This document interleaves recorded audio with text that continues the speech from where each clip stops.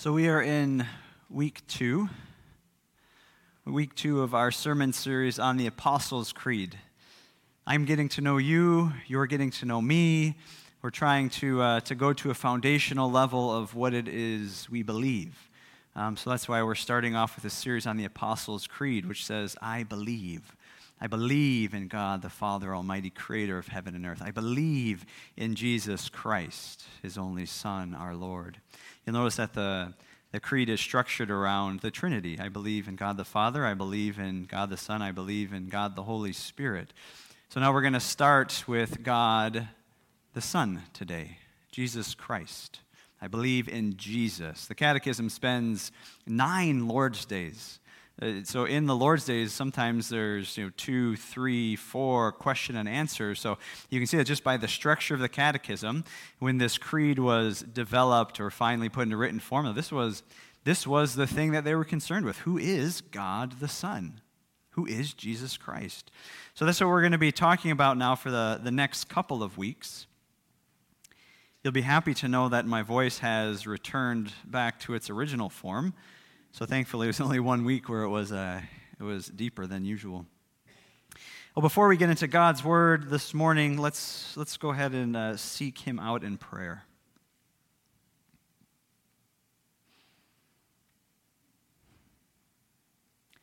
Lord, we are thankful that You've brought us to this place. You've invited us into worship this morning. You've welcomed us with Your words of grace and peace and love. Lord, we've been able to respond with words back to You of love and trust. God, now, as we come to Your word, we pray that we would be humble, that we would hear Your words with our ears, receive them with our hearts, with our brains, and God, by the power of the Holy Spirit, may those words sink deeply into us, changing us, transforming us, convicting us of sin, but even more so, God, assuring us of Your love. Be with us now as we talk about Your Son, our Lord. And it's in His name we pray. Amen. So you're invited to turn to the book of Acts, chapter 16. So the book of Acts, the New Testament, Matthew, Mark, Luke, John, Acts. So the book right after the book of John. The book of Acts, the Acts of the Apostles, or as some call the Acts of the Holy Spirit. We're going to look at Acts chapter 16, verses 16 through 34. And this recounts the story of Paul and Silas in Philippi. They were sharing the gospel in Philippi, and, well, we'll read what happens. Hear now God's word for us this morning. Once, when we were going to the place of prayer, we were met by a female slave who had a spirit by which she predicted the future. She earned a great deal of money for her owners by fortune-telling. She followed Paul and the rest of us, shouting, "These men are servants of the Most High God, who are telling you the way to be saved." She kept this up for many days. Well, finally, Paul became so annoyed that he turned around and said to the spirit, "In the name of Jesus Christ, I command you to come out of her." At that moment, the spirit left her. When her owners realized that their hope of making money was gone, they seized Paul and Silas and dragged them into the marketplace to face the authorities. They brought them before the magistrates and said, "These men are Jews and are throwing our city into an uproar by advocating customs unlawful for us Romans to accept or practice." The crowd joined in the attack against Paul and Silas, and the magistrates ordered them to be stripped and beaten with rods. After they had been severely flogged, they were thrown into prison, and the jailer was commanded to guard them carefully. When he received these orders, he put them in the inner cell and fastened their feet in the stocks. About midnight, Paul and Silas were praying and singing hymns to God, and the other prisoners were listening to them. Well, suddenly there was such a violent earthquake that the foundations of the prison were shaken. At once all the prison doors flew open, and everyone's chains came loose. The jailer woke up, and when he saw the prison doors open, he drew his sword and was about to kill himself because he thought the prisoners had escaped. But Paul shouted, "Don't harm yourself. We are all here." The jailer called for lights, rushed in, and fell trembling before Paul and Silas. He then brought them out and asked, "Sirs, what must I do to be saved?" They replied, "Believe in the Lord Jesus, and you will be saved, you and your household." Then they spoke the word of the Lord to him and to all the others in his house. At that hour of the night, the jailer took them and washed their wounds. Then immediately he and all his household were baptized. The jailer brought them into his house and set a meal before them. He was filled with joy because he had come to believe in God, he and his whole household. This is the word of the Lord. Thanks be to God.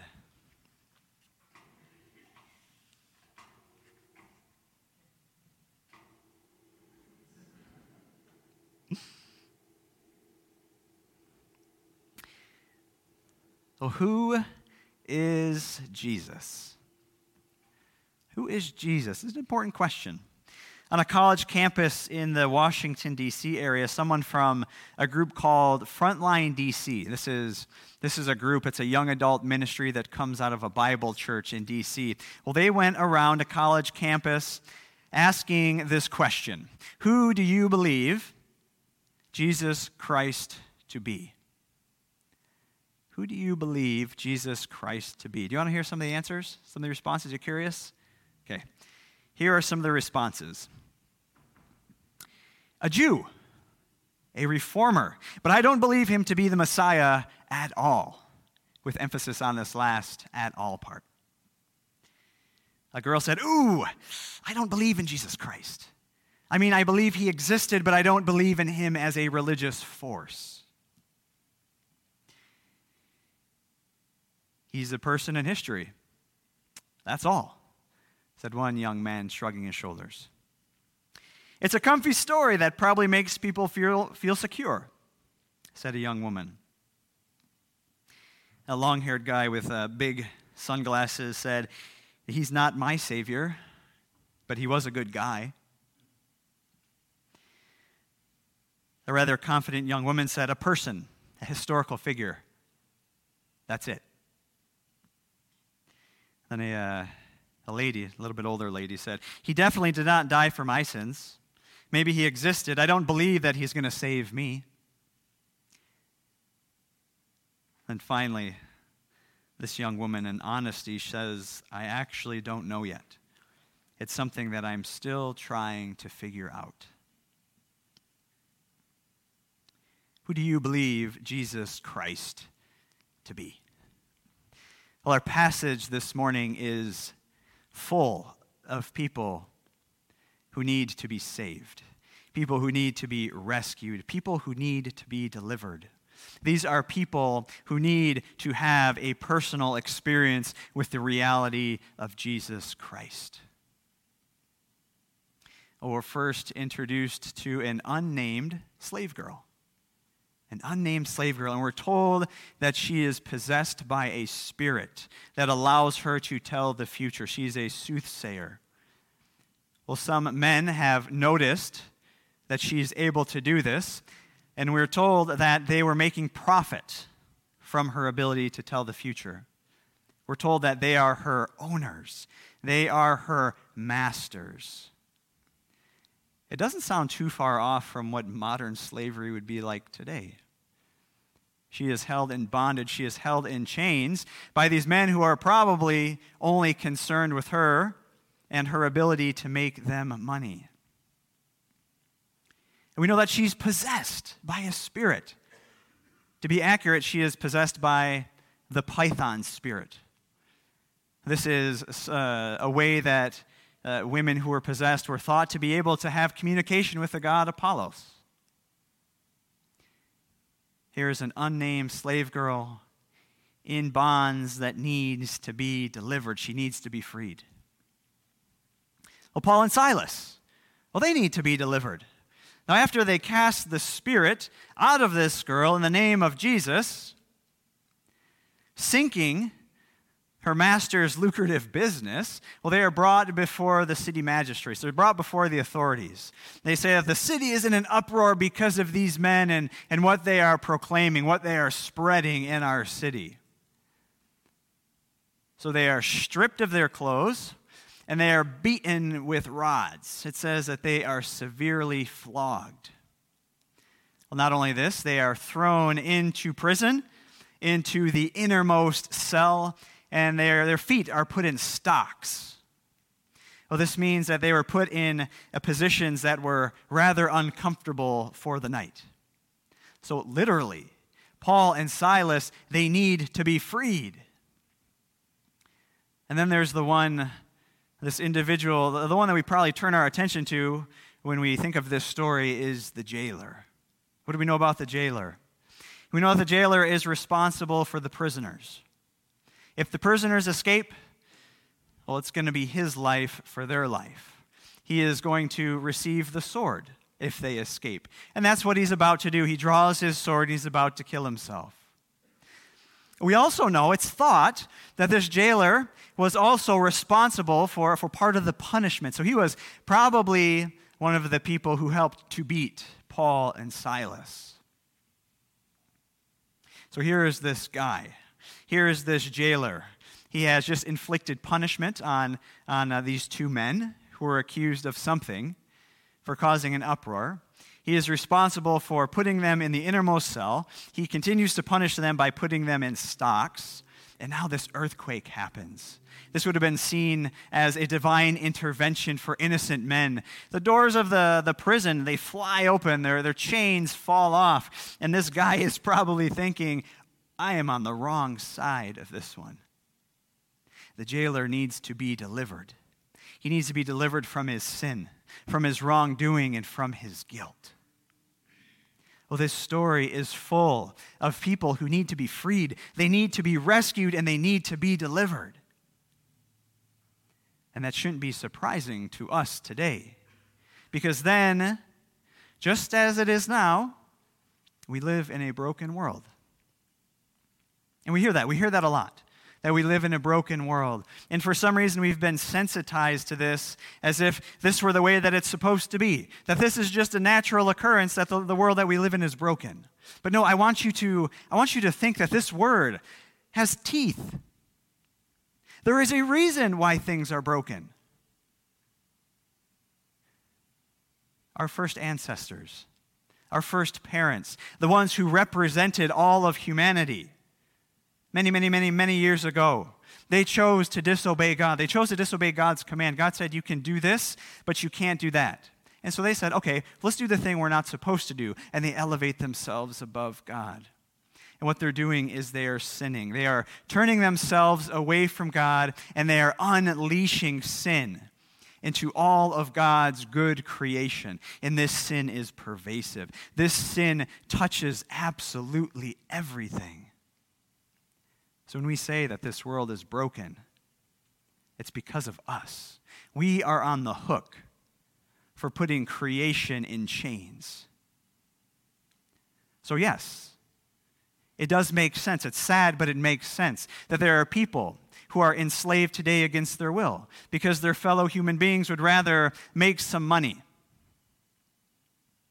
They don't have a problem with sinning against their fellow human being as long as they're benefiting from it. And yes, it makes sense that people are enslaved to addictions, whether that's some sort of sexual addiction, unhealthy addiction to lust, maybe it's an addiction to alcohol or painkillers or some other narcotic. We are addicted to anything that helps us to feel better, whether that's socially acceptable or not. Anything that helps to dull the pain, because there is a pain underneath that is driving that addiction.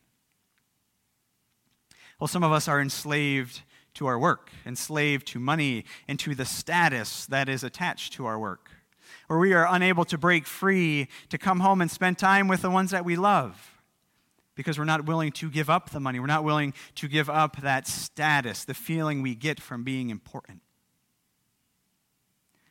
Well, some of us are enslaved in unhealthy and abusive relationships because this is the only place where we feel that we are even remotely loved. Again, brokenness.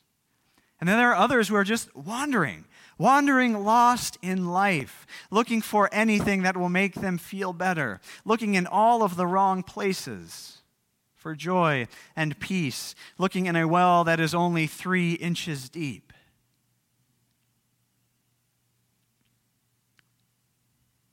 Who are the people in your life that need to be saved, that need to be rescued, that need to be delivered? Is it a coworker? Is it a family member? Is it somebody at school? It doesn't even have to be a friend, just somebody that you are in contact with every day that needs to be saved. What about us? Where do you need to be rescued? What do you need to be delivered from? Because we all have need. We are all broken. We all have sin. Where is it for you?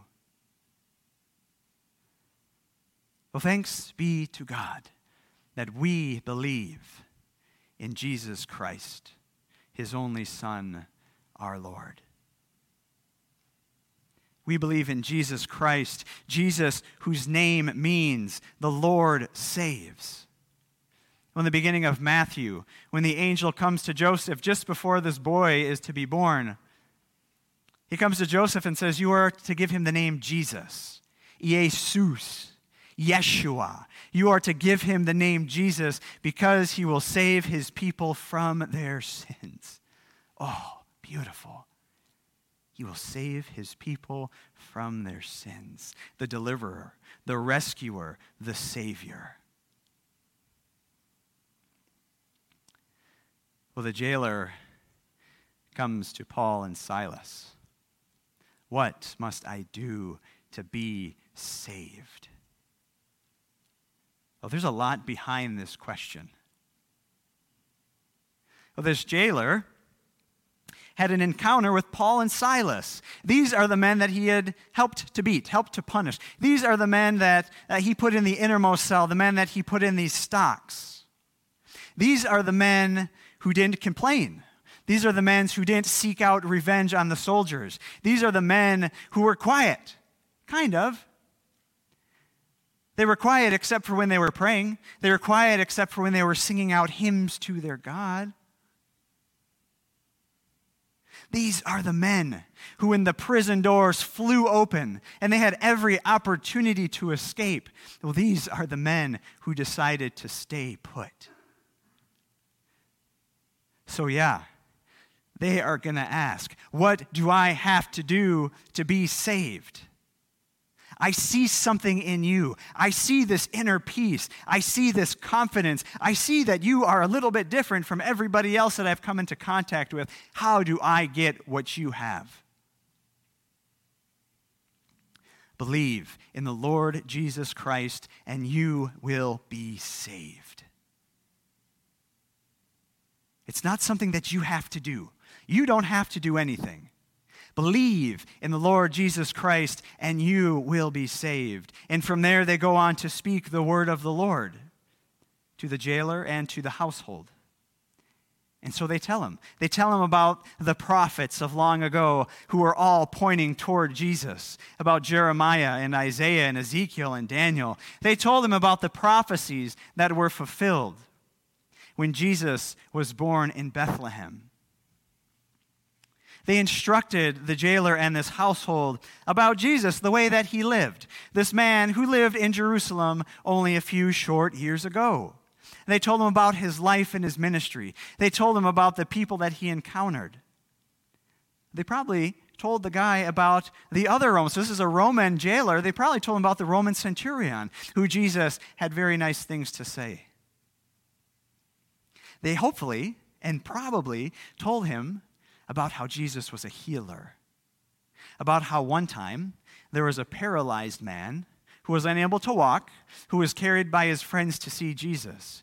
And when they couldn't get in to see Jesus because the house was so crowded, they came up on the roof and they tore a hole in the roof and they lowered their friend down on his mat in order to see Jesus. And Jesus, when he saw this man who couldn't walk, saw his greatest need, and he said, "Friend," what do you say?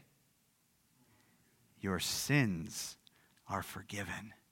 Oh, sweet balm over this jailer's soul.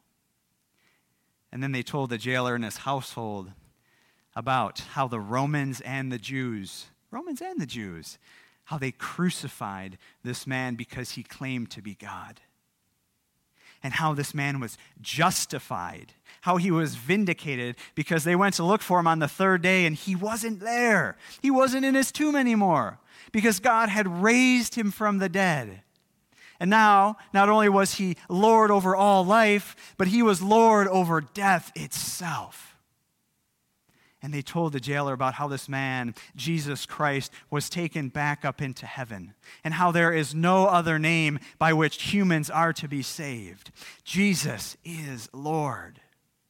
We believe in God. We believe in Jesus Christ, our Lord, his only Son.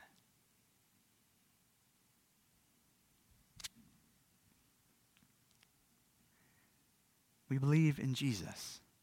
Well, brothers and sisters in Christ, who is Jesus? What do we mean? What do we mean when we say, I believe in Jesus Christ? What do we mean when we stand and we profess those words together? We mean that we believe, that we trust. Remember last week we said, I place my trust. I trust that Jesus Christ saves me from my sin. He saves me. He not just saves me, specifically, he saves me from my sin. Well, there are a lot of problems in the world that we live in.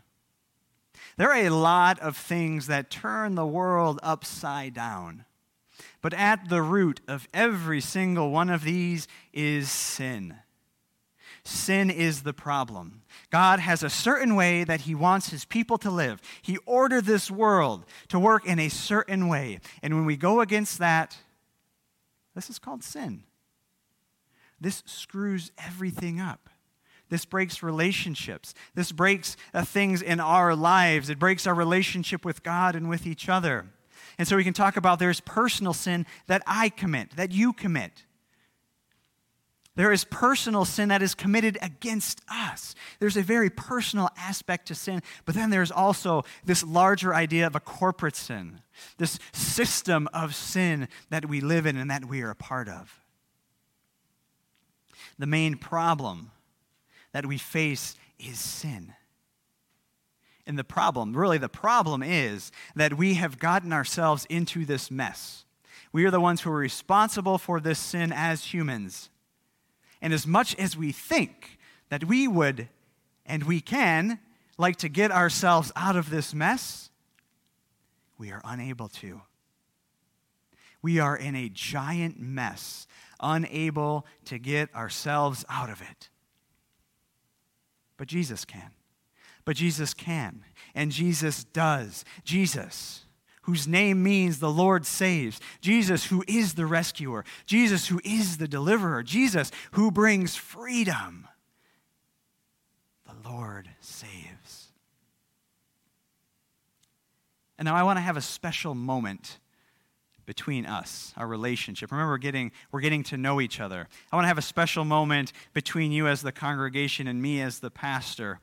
Because, well, this probably isn't you, but just in case, you see a new pastor come in, and again, this isn't you. Maybe you think that this pastor is going to bring healing. This pastor is going to bring change. This pastor is going to bring renewal. This is not you, but maybe you think, without saying these words, this pastor is going to save us. I want to pump the brakes right now on that. Because it is only Jesus who is able to save. It is only Jesus who is the Son of God. It is only Jesus who saves us from our sins, who went to the cross to save us. I am just his flawed servant because I want you to heap praises on me. I want you to think that I am going to save you. That feels good for me. But it is not good for me, and it is not good for you. So what we are going to do is together we are going to turn our gaze toward Jesus, the only one who saves. The only name by which humans are saved from their sins is Jesus Christ. So we're going to do that together. And what we're going to find is that as we place our trust in Jesus, there's going to be freedom. There's going to be freedom for us to turn our gaze outward.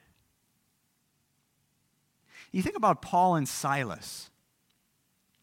Look at Paul. Paul knew exactly what he was getting into when he cast this spirit out of this girl. He knew the problems that this was going to create. My thought is that that's why he waited a couple days to do it. He wasn't ready to go through this just yet. You think Paul didn't know what was going to happen or knew that he was giving up his chance to escape when he stuck around the jail? Paul was so firmly rooted. I should say Paul and Silas. We'll give Silas credit too because he's named in there too. Paul and Silas were so firmly rooted in Jesus Christ as their Savior that in him they found absolutely everything that they needed, that they were able to turn their gaze elsewhere. They turned their gaze outward. So when those doors of opportunity flew open, when these doors of opportunity fly open for us, and we are able to remove ourselves from this position of discomfort, no, we can stick around. We can stick around and be uncomfortable. We can stick around and give up our freedom so that somebody else might experience life, so that somebody else might be rescued. When we are so firmly rooted in Jesus Christ, we are able to turn our gaze toward the other, trusting that Jesus will take care of our needs as we live for him, as we walk in his invitation for us to come alongside of those people who are desperately needing to be saved, to be freed. So friends, by the power of the Holy Spirit, may we turn our gaze toward Christ and so be freed, experience his love so much that we just cannot help but to turn our gaze toward the other. Amen? Amen. Well, let's pray. God, we are thankful. We are thankful for your word that tells us that you are a God who saves, that you are a God who is intimately concerned with where we are, with what we're doing right now. God, this week, this day, may we be cast only upon Jesus for our salvation. Help us to know what it means when we say we believe in Jesus, that he is the one who saves us from our sins.